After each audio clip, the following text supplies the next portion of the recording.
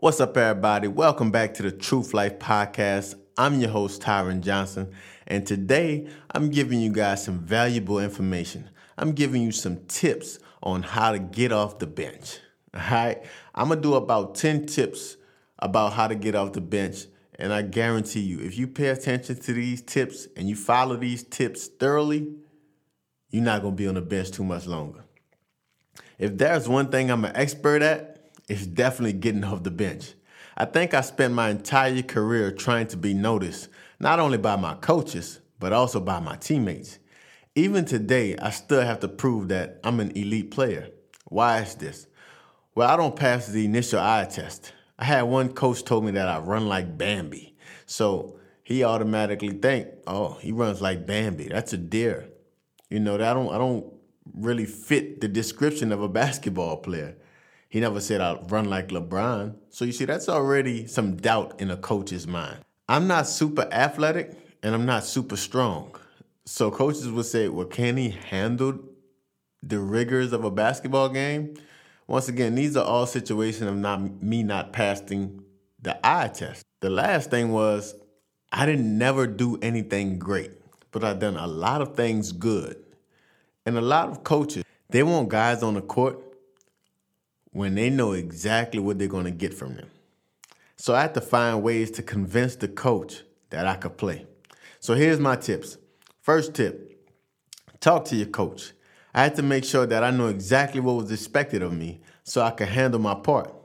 This doesn't guarantee playing time, but trust me, it's a good start. If you know what your coach is expecting of you, all you got to do is put in the work and let everything else handle itself. Don't leave yourself room for regret. Go out every day and try your best to push yourself to the limit. Second thing was I focused on my strengths. I see so many players always trying to prove that they can do something that other people say that they can't. You got to find out what you're good at and become a master at that. Remember, this is one of the fastest ways to the NBA.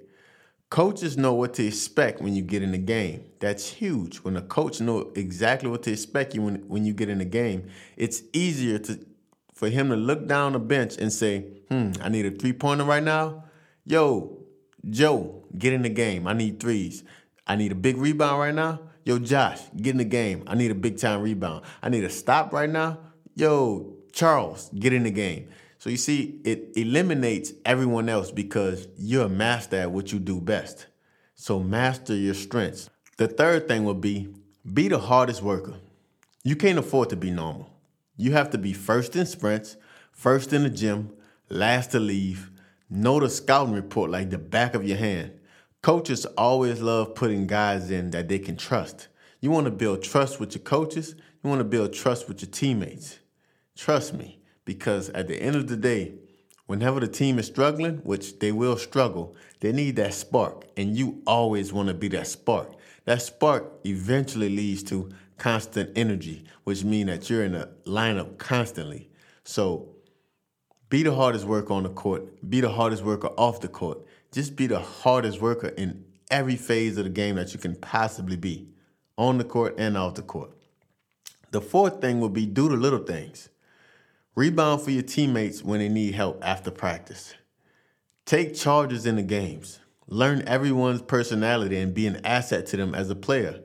Your teammates will start pulling for you. You'll be surprised at how much your teammates will be like, put him in the game. And then next thing you know, words start getting around. Coaches hear the chatter. Assistant coaches hear the chatter. It's going to be so much good energy surrounded around you. They're going to be forced to play you. So do the little things that going to propel you to getting in the game. Trust me. The fifth thing is defense. Being a good defender always gets you on the court.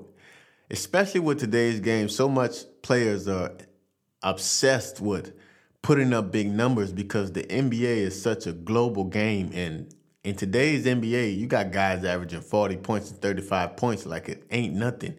And they're putting all of these big numbers up by shooting long bomb threes, and the skills of the game are, diminishing a little bit.